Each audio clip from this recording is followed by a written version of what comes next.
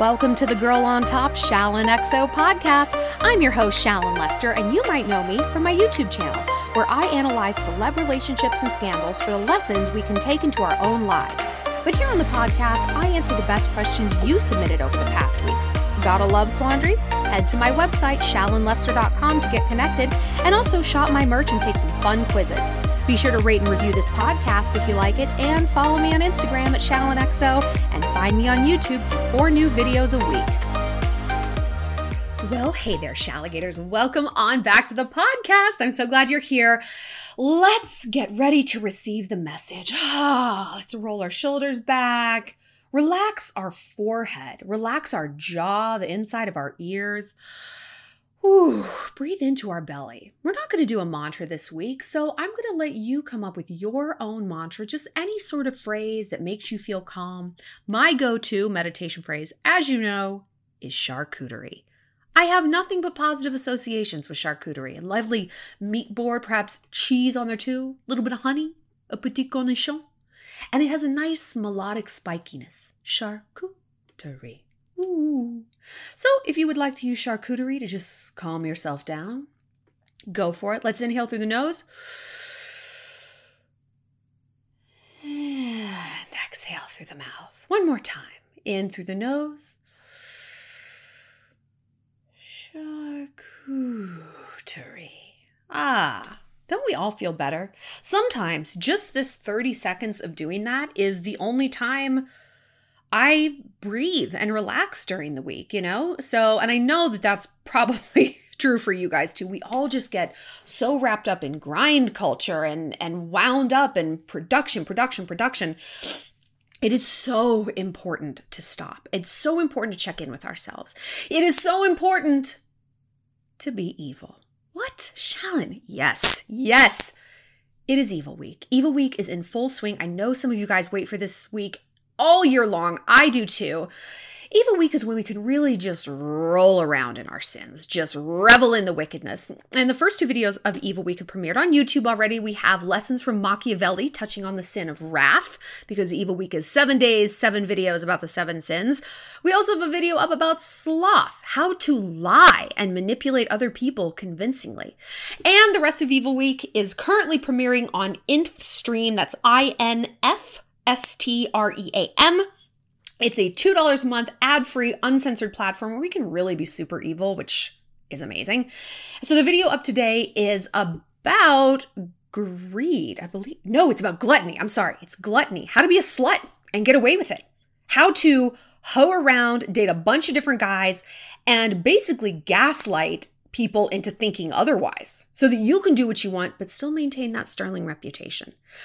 Now, some people, they don't understand Evil Week, right? Why is she doing this? Ooh, she's so bad. She's so wicked. Yeah, no shit. That's why I do Evil Week, all right? Listen, we talked last week on the podcast about why we need Evil Week, why it's important to step into the shoes of wickedness sometimes and look at life through the lens of people who are predators, and not in the fun, sexy way like we are, in like a very bad Ted Bundy way. Because we need to understand the tricks that are perhaps being perpetrated against us. Forewarned is forearmed. Also, it's just really fucking fun. But now I just want to touch on how to embrace your evil side, because we have been conditioned our entire lives. Don't be evil. And I mean, good, right? That is the mass conditioning we all want. Don't be evil. Don't lie. Don't steal. Don't cheat.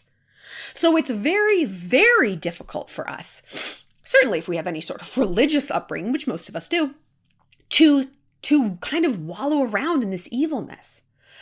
But look, we have duality, more than just duality. We have like not just dimensionality, trimensionality, quadmensionality. I don't even know if these are words, but we know that we have them.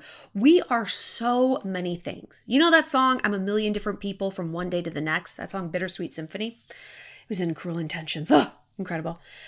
It's so true. And I think it's especially true for women. We are so multifaceted. We're lovers, we're protectors, we're sisters, we're nurturers, we're bad bitches, we're the virgin, we're the slut, we're all of these things. And so why can't we say, yeah, I'm a little bit evil too? And I'm tired of feeling bad about it. I'm tired of telling myself that, oh my God, these wicked impulses. What do you mean you want to fuck the entire lacrosse team? What do you mean you just want to lie and get out of doing all your work and pawn it off on Pam at your office? Why do we always have to beat ourselves up about everything that we feel and everything that we are? And those examples I just gave, those are extreme examples. You probably don't want to just do nothing at work. You probably have an achievement spirit. You probably don't want to blow the entire starting lineup of your D1 football team. I mean, maybe you do, girl. I can't blame you on that. But you might have flashes of those impulses. Flashes. And what do? We push it down. Ooh, no. Stop that. You know what we're doing? We are pushing down our intuition. And we are teaching ourselves that we shouldn't listen to what is going on inside us. We cannot trust ourselves. If I listen to this impulse, if I tell myself, oh my God, I have a crush on this guy on the football team, I'm going to end up sucking all of their dicks. I'm going to suck all their dicks. You probably won't. I mean, right? Have you ever done that before? No, I doubt it. If I let Pam at work take some of this work off my plate, if I assign her this thing, then, it's just a slippery slope. And then I'm just never going to do anything again. And everyone's going to think I'm a complete garbage person and I'm going to get fired and I'm going to end up homeless. Will you though? I don't think so. Hey, it's Kaylee Cuoco for Priceline. Ready to go to your happy place for a happy price? Well, why didn't you say so? Just download the Priceline app right now and save up to 60% on hotels. So whether it's Cousin Kevin's Kazoo Concert in Kansas City, go Kevin, or Becky's Bachelorette Bash in Bermuda, you never have to miss a trip ever again. So download the Priceline app today. Your savings are waiting. Go to your happy place for a happy price. Go to your happy price, Priceline. When we refuse to listen to our own inner evil, by extension, we turn the volume down, right? It's like listening to a radio. You turn the volume down, you don't hear anything. Even if you don't like this bad song, it ends, a good song comes on, you don't hear the good song either. So if you're not listening to the evil, you aren't listening to the intuition, right? You are turning the volume on yourself all the way down. Do you know why? Because you don't think you can be trusted. You cannot be trusted to receive a message and act on it appropriately. Whether that message is of wickedness, of sluttiness, of lying, of wrath, of greed, or maybe if it's something that's smart. Hey, I need to break up with this boyfriend. Hey, this job isn't serving me anymore. Hey, I need to start studying and go back to school. You don't trust yourself. And so this is what I kind of have always wanted to achieve with Evil Week, is giving you practice in listening to who you truly are, embracing it, and learning what to amplify, what to discard, what to listen to but discard, and where those two things meet. Because otherwise, we've just got blinders on. We've got our fingers in our ears. I can't hear anything. I can't hear anything. And you know who we listen to if we're not listening to ourselves? Everybody else. We're listening to the internet. We're listening to the mean comments. We're listening to the teachers who say, you know what, you're not very good at science. You know what, you're a bad writer. You're never going to write a book. My senior year English teacher literally said that to me. Guess who got the very first fucking copy of my book? She did. We're listening to boys like, you know what, you're kind of fat. Why do you have so much pubic hair? We are listening to people who have zero business weighing in on our lives. And we don't know how to differentiate those messages from the messages that we should be listening to. You can do it. Go for this, girl. Apply for that job. Apply to law school. You got this. I believe in you. I love you. You're fantastic.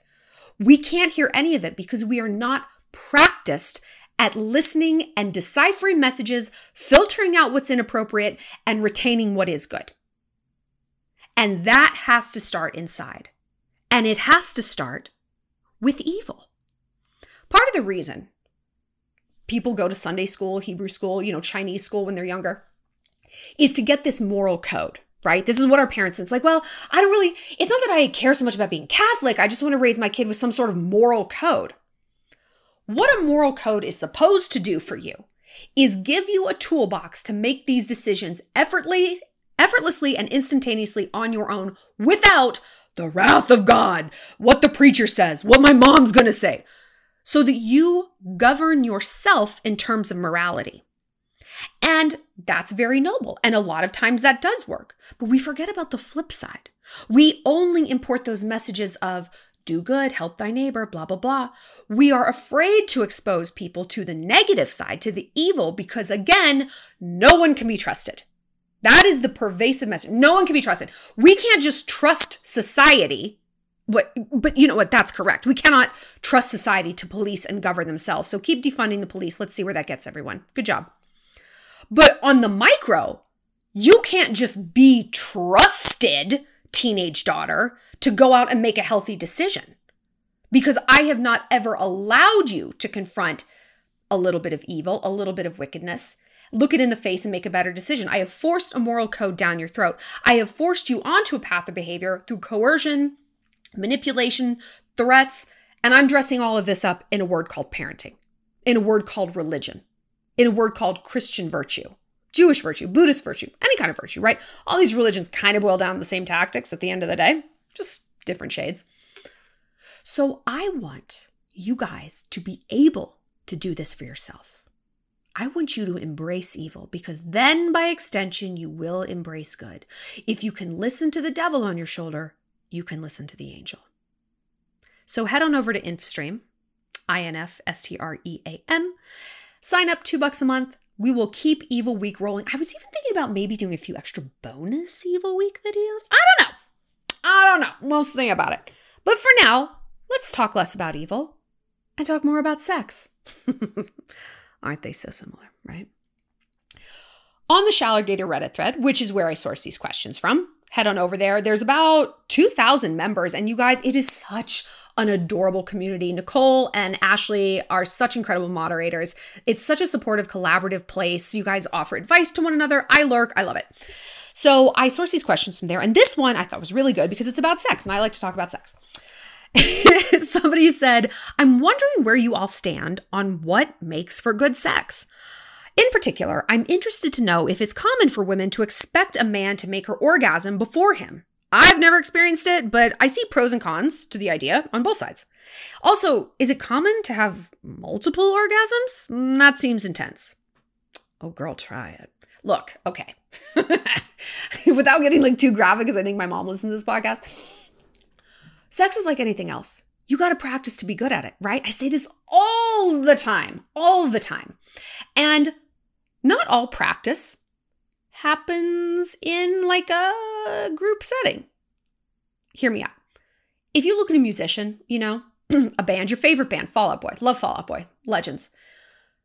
Those dudes practice their instruments on their own before they come together for band practice and they all play together. And they're like, oh yeah, the chemistry's right and we play off Patrick who plays off Andy and blah, blah, blah. You got to practice alone too, girl. Do you know what I'm saying? I think you know what I'm saying. It is extremely important to practice your instrument, shall we say, alone. Because you got to learn how everything works. You got to learn what you like. I've hooked up with girls. I am a girl. I own the equipment. And it is still very challenging to hook up with a girl. To give a girl an orgasm is like you're climbing Mount Everest. And like I said, I am a girl. I've got all the equipment. We're driving the exact same car, right? So for a guy to understand how to do this, when really the only thing they have to learn from is porn, and porn is, we know. Come on. They're kind of flying blind. And I remember in high school, one of my guy friends saying, he's like, whenever I'm hooking up with a girl, I'm literally just sort of fiddling around until she decides to tell me what to do. I'm like, what? Really? He's like, yes. I was like, you want the girl to tell you what to do? He's like, yes. I don't know what I'm doing. Look how complicated you guys are. And I was like, you know what? He's right. He's completely right. And I appreciated that. And so that really seeped in. And so I'm very communicative. I'm not bossy, but if someone's doing something good, there's oohs and ahs and moans. And yeah, I like that. And if they're doing something I don't like, I'm not like, I don't like that. No. It's like, a little harder, a little softer, a little slower, faster, to the left, to the right, whatever it might be.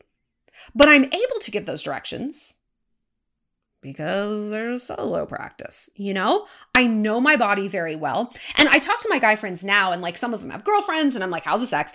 And my one guy friend, he's like, it's incredible. And they've been together for like 4 years. He's like, our sex life is unreal. And I was like, tell me why. Like, I want to break down what unreal looks like to you. And he is a very sexual person. Oh, he's so good in bed. We fucked up before they started dating. Anyway, it's neither here nor there.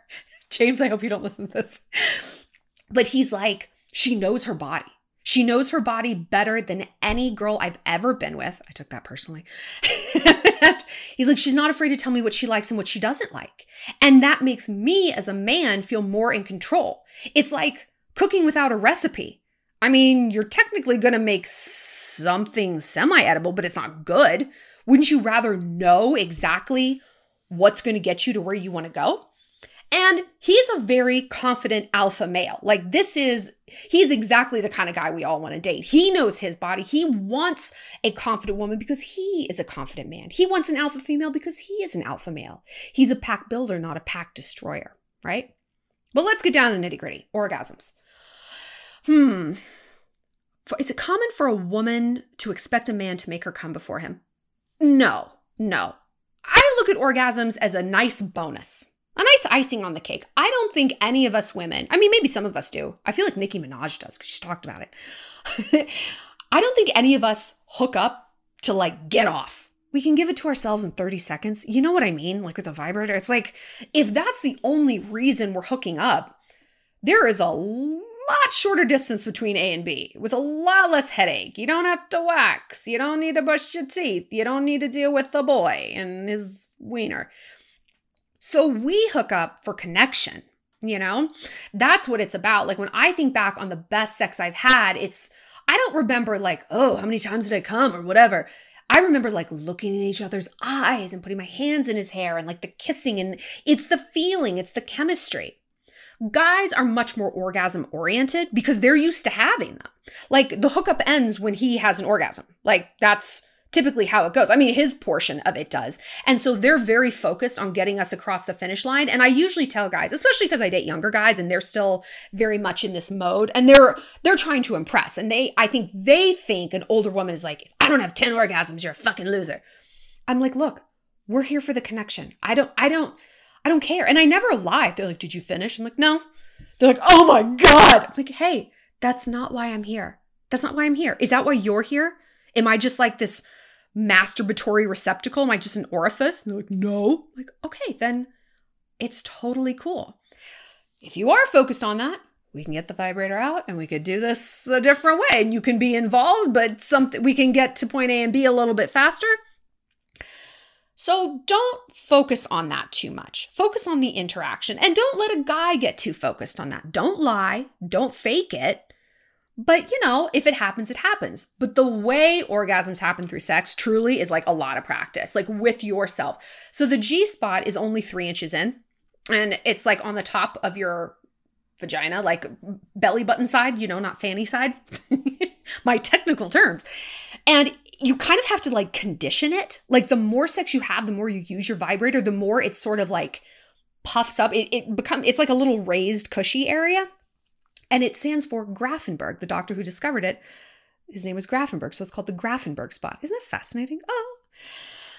And the more you can like spend hanging out with it, the easier it's going to be to have G-spot orgasms when you have sex. Now, some of my friends only have external clitoral orgasms, and and they have it during sex. I think that's fascinating. The point is, every body is different, and there's no right or wrong way, and it's not wrong if you have 0 orgasms, and it's also not unheard of if you have like 3 or 4. I mean, it's not unheard of at all, you know? You know what I'm saying? But then again, you got to practice to be good at it. So the too long didn't read. Just focus on the connection. Don't let the guy get too focused on the orgasm. Give him a lot of positive praise. Be like, babe, I am having an awesome time, okay? And one of you guys said something great. Like, you said, I was never able to have an orgasm with anyone before my fiance. And I realized that guys before him didn't really care if I'd enjoyed myself as long as they got theirs in. You know, all I could hope to do was just like maybe come myself, but not really. Now my fiance makes sure I am more than satisfied before he allows himself to finish. Even in moments where I just want to tap out, he asks for one more from me before he gets his. And I think this is so true. Like, guys who don't even care about the experience you're having, they don't just care or not care about the orgasm. They don't care if they're a good kisser. They don't care if they're cuddling you. They don't care if they've got their socks on. Do not try to have sex with me with your socks on. I would kick a Hemsworth out of bed if he came to me with socks. No. It's kind of a widespread issue. And it's just sort of, again, magnified with this orgasm thing. But chances are, if a guy doesn't care if he's getting you off, he probably doesn't care if he's on time for dates, if he's in a clean shirt, if he's brushed his teeth, if he's asked about your day, if he's met your friends. There's just a pervasive vibe of, I don't care about you. I probably don't care about any girl, right? If you're going to go to the trouble of having sex with a girl, don't you kind of care if she's enjoying herself? What's the point? If not, stay home and jerk off and leave us women in peace. Can we all just agree to stay home and jerk off for like a month? Boys, girls, everyone. Just no one's having sex. Women need to practice. Boys need to miss us. I really think I'm onto something. Do you guys think I should run for office? Is it too late? This could be an incredible platform. Biden, call me. This next question is both addressing a question and a bit of a rant from me. So there've been a few things that have come up about kids lately, both on the Reddit thread and in like celebrity life. Now, the first thing being Emily Ratajkowski is pregnant. She said in an interview that she's not going to find out her child's gender until they're 18. Okay. This is where we are, I guess, as a society. I know that this is going to be an unpopular opinion, and feel free to try to cancel me for this. It's not going to work, but do your best. There, to me, is a big difference between going into parenthood and saying, you know what? Whatever this little thing comes out as, boy, girl, gay, straight, handicapped, left-handed, lover of mimes, I'm going to love it. No matter what, I'm just going to love it, and I'm going to roll with it because it's my baby. And the difference between it's not going to have a gender until it's 18. What does that even mean? Like, literally, what does that mean? I feel like she's coming from a good place. I feel like she is coming from that place of, hey, if he's a boy but he likes to play with dolls and dress up like Elsa, great. I don't care. He's going to be fantastic. But I feel like people are taking all of this into such an extreme place that, in my opinion, it kind of becomes the opposite end of the exact same spectrum. If you go into parenthood saying, you know what, if they don't come out straight as an arrow, a big old fucking redneck who loves to hunt and loves trucks, he's a little sissy boy and I ain't gonna love him. Okay, you're boxing that child into something, right? Something that it more than likely statistically isn't going to enjoy. To say that like they're not gonna have a gender what does that ever mean? How is that very different? It's just a very extreme boxing in of almost liberalness. I don't even know how to explain this, but I just feel like it's, I don't know. Do you guys agree with me? Is this just all seeming a bit much at this point? And let me make no mistake, I love Emily Ratajkowski. She is lovely. We have some friends in common and they're like, she's just the sweetest person. I love what an activist she is. She's so smart. And I think she's had such an uphill battle in a way because she's so beautiful. I mean, let's be honest, in a bigger way, her life has been incredibly easy because she's so beautiful. But it's hard for pretty girls to be taken seriously. We know that, Shalligators. We're fucking stunners. We all are, because we're stunners from the inside out, and it's difficult. But I just read that and I'm like, girl, Emily. Also, Emily, you know who knows a lot about gender? Your trick-ass baby daddy, because he fucks everybody. Like, this is the biggest open secret. I've read a million blind items that he sleeps with everyone. He is a clown, and she deserves so much better. I wish she should marry Mario Cuomo, or is it Andrew Cuomo? I don't know. They're both so handsome. She should marry one of the Cuomos because she's very political. She's super beautiful. Okay, we're going to move on from Emily. I just had to kind of get that out. So this was a question posted on the Shalligator Reddit then. She said, this is so interesting. I was reading a Vogue interview and this part stuck out to me. Is this why people have kids? So the quote was, when I bring this thought to my therapist, she explains that this is relatively common. Psychology du jour, she says, touts the concept that people may have children to redo their own childhood. They want to fix themselves and their traumas by trying again with a fresh start and a mini version of themselves. So, is this true? When I read this, and when I think about Emily Ratajkowski, I was like, I can kind of see how maybe that would be at play for her right now. Like, maybe she felt boxed in by being this beautiful, skinny, buxom thing. Like, she never maybe felt like she had the option to be kind of a tomboy or the nerd who was taken seriously. And she is a nerd. I think both her parents are professors. Like, she comes from a very smart family. She's a very smart girl. And so maybe this whole, I'm not going to raise my child with the gender at all, is that overcorrection. Maybe that could be it. And maybe, parents do this. Now, we've talked before about how we tend to date people who remind us of our most difficult parent precisely because of this. We want to redo that dynamic and get it right. I'm going to date someone who, is gone a lot like my mom was as a kid, but not too much. I want them to be gone, but then I want to be able to change that. I want to offer them a reason to stay until, of course, I get sick of them, which is exactly what I do all the time. So this is sort of natural. And I was reading the comments you guys wrote about this quote. It's like, oh my God, this is so fucking horrifying. And one of you said something really smart. You're like, my mother is extremely codependent. I am the person she clings to. And someone else said, my mom's similar. She's very reliant on me and my brothers, but she's very controlling because she doesn't want to change and she needs us there to fill this void in her life. So if we try to do anything that challenges that void, she'll say things to protect that. Oof, a lot of you guys are like, oh my God, me too. Now, on one hand, I think it's noble that that's why people have kids. We hear all the time, my baby's going to have everything that I didn't. They're going to have the best of everything. I'm going to let them be whoever they want to be. And maybe this goes back to Emily. Maybe her parents were like, no. You're going to be a model. Maybe everyone said that to her. Like, you can't not be a model. You're too beautiful. What are you, you're going to be a scientist? No, you're not going to waste those tits in a lab, sweetheart. Get out on the runway, And so I do think it's noble for people to say, this next generation is going to be better than this one. I mean, that's how it should be, right? What are we supposed to say? What's the inverse of that? Like, oh, I want to have a baby and raise them just as fucked up as I am. I want to give them all the same traumas I had.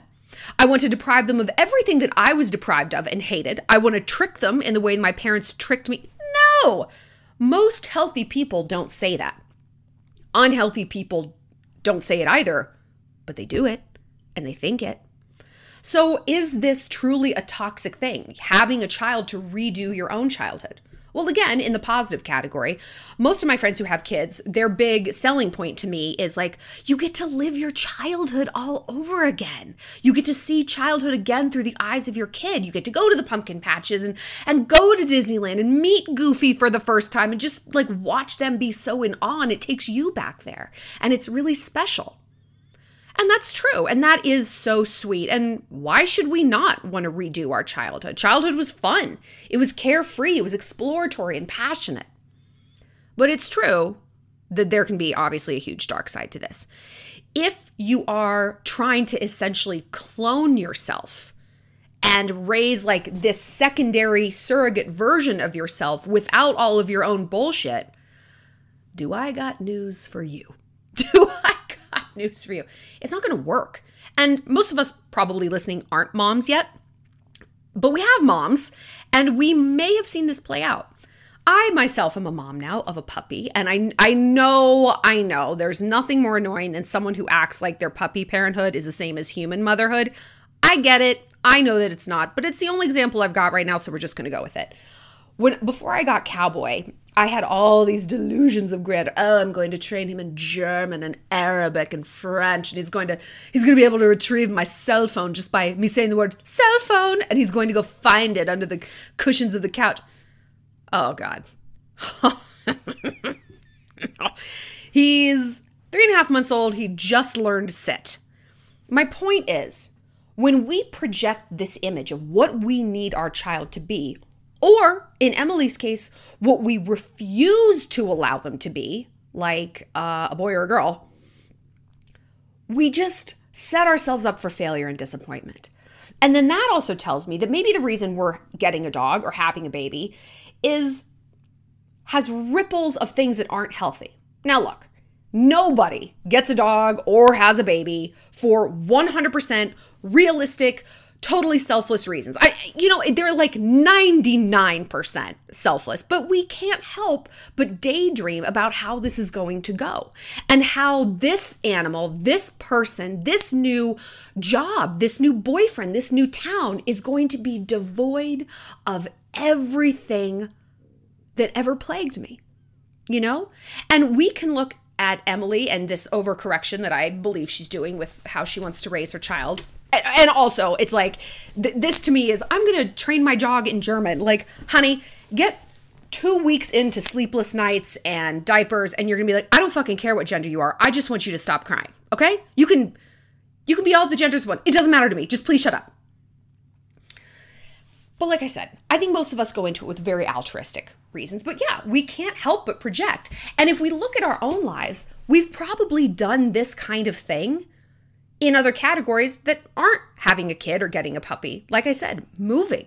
When I moved to Montana, I was like, my life is going to be different. I am going to be completely different. Every bad behavior won't exist anymore. I'm going to become a jogger. I'm going to jog. I don't jog, okay? No. I'm going to get up at 6 every morning. Well, I do with a puppy, and I hate it, and I have to take a 2-hour nap every day, like a baby. So my point is, everywhere you go, there you are. And if you're looking for a town, a boyfriend, a job, a best friend, a breast augmentation, a lip filler, a follow from a celebrity, to totally absolve everything you don't like about yourself, to stitch yourself up, heal those traumas, and propel you into a new level devoid of any emotional ouchie or bad behaviors and patterns, it's not going to work. It's just not going to work. And it's funny that people would do this with kids, because I feel like there are enough kids in the world that we could look around and be like, yeah, no, that doesn't actually work. So if that's why you're having kids, maybe don't do that. Maybe don't have them for that reason. I've been thinking a lot about parenthood lately. Just having Cowboy, and I'm getting older, and I have a much more settled life now. I have a big house. There's plenty of room for a kid. There's room to make a family.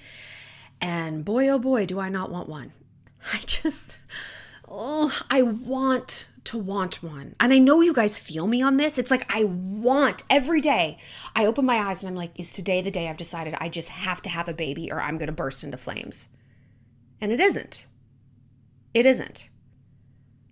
I love my puppy. I love Cowboy, but there's a lot of freedoms that have evaporated, at least for the time being. He'll get older and become more autonomous for sure. But a baby wouldn't. People are like, oh, the baby stage is hard. I think the baby stage is easier. You can put them in a crib. They have a diaper. They're not talking to you. They're not asking you a billion questions. They're not telling you some pointless story about a fire truck that lasts for 15 minutes and then they sneeze directly into your eyeball and you get the flu. It just seems like a lot. So in terms of having a dog, maybe this is as much freedom as I want to give up. But I also think, I can't imagine what it would be like to have a partner who was kind of an opinion leader in that category. I've never dated someone who was like, I want a baby and I want a baby with you. And I know how to build a crib and I know how to do this and I'm going to be up with them all night. I've never had someone who was meeting me halfway in this area. So maybe that would be a whole different ball of wax, because in my mind now, I just picture being a single mom. I was raised by a single mom, so that's the only thing I have modeled for me. But also, and I know you guys feel this, we do fucking everything ourselves. Even when we have a boyfriend or we're dating someone, I don't feel like there's a lot of things taken off my plate. If anything, there's things added to my plate. Now I have another person I'm responsible for and thinking about and planning my schedule around. And it's all wonderful. You know, you love them and you're happy, but it is not an absence of stress. It's an addition of stress. And not all stress is bad. You know, some things can be positive stressors. Traveling, I always see as like the ultimate positive stressor, you know, but it is still challenging. And it's, like I said, more things on your plate. I don't know. I feel like we kind of got off topic here. I sort of just needed to get that off my chest. But it is interesting to think about parents redoing themselves. And I believe that this can actually work out for the best. My mom did it. She had a very contentious relationship with my grandmother. And I mean, it really was my grandmother's fault. You know, I have always said, and I don't like to speak in absolutes, but well, I probably do. You're like, really? But when a parent and child have a problem, it is the parent's fault. I mean, it is. And I don't mean like a little nitpicky problem, like someone's not taking out the trash, the kid's lying about who broke all the eggs in the fridge. I mean like large scale trust issues, things like that. We as children are hardwired to love our parents. It's a survival instinct, right? We love you. You're the greatest. It's unconditional. Parents, we think a parent that's like, oh, I love my kids unconditionally. That's not true. Kids love their parents unconditionally, right? So when we see a rift, I mean, we got to look at the parent. And I grew up observing my grandmother and my mother's relationship, you know, and at some point, look, when we all become adults are completely in control of their own decisions, right? And so they've got some onus on them for how relationships turn out, for sure. But I believe it's the parent that starts things on that negative path. And as children grow up and become adults, yeah, they might continue it. And that's not okay. It just doesn't make for a harmonious relationship. But my mom had me and was the antithesis of the relationship she had with her grandmother. Her mother. You know, it was a highly trustworthy relationship I had with my mom. It's a highly supportive, and, you know, one of the issues I think might have been at play was jealousy. I think my grandmother was jealous of my mom. And I think that happens a lot with mothers and daughters. A lot. Maybe it's jealousy of dad's paying more attention to the baby than to me. Or she has talents that I don't have. Or sometimes it's even as simple as she gets to start over and I don't. Here I am, 40. She's just 12 and she's beautiful and her whole life is ahead of her and my life is winding down. I mean, it's not at 40, but you know what I mean. And that can kick up a lot for people. And so it's truly to my mom's credit that she crafted such an incredible relationship with me. And, you know, part of it is just being an only child. And I realized if I don't get along with her, it's going to be a really lonely life because she's kind of it. But my point is, trying to redo this childhood trauma doesn't always turn out terrible. It really doesn't. But it has to come with a modicum of self-awareness. And it really does have to come with therapy. My mom's always been a big believer in therapy. I've been in therapy for a long time, and I think it's wonderful. It's like going to the dentist. Like, why would you not clean out your mind the way you clean out your gums or even your closet? It's crazy to me. So I think if people go into parenthood, or like I said, a new town, a new relationship, a new job, a new haircut, thinking this is going to be it. It's all just going to be different now, but it doesn't have any sort of self-awareness. That's when the trouble starts. So don't look at this as, oh my God, we're all doomed. Everyone's parents are fucked up. I can't have a kid or I'm going to fuck them up. Not at all. Not even Emily Ratajkowski is going to fuck up a kid. She's going to be a great mom. But just look at it with a little bit of self-awareness and not so much extremity. Well, that's it for this episode of Girl on Top. Thanks for being part of the Shalantourage. If you have a love question you need some help with, find me on my website, ShallonLester.com, and be sure to connect with me on Instagram at ShallonXO and subscribe to my YouTube channel. Stay sweet, stay savage.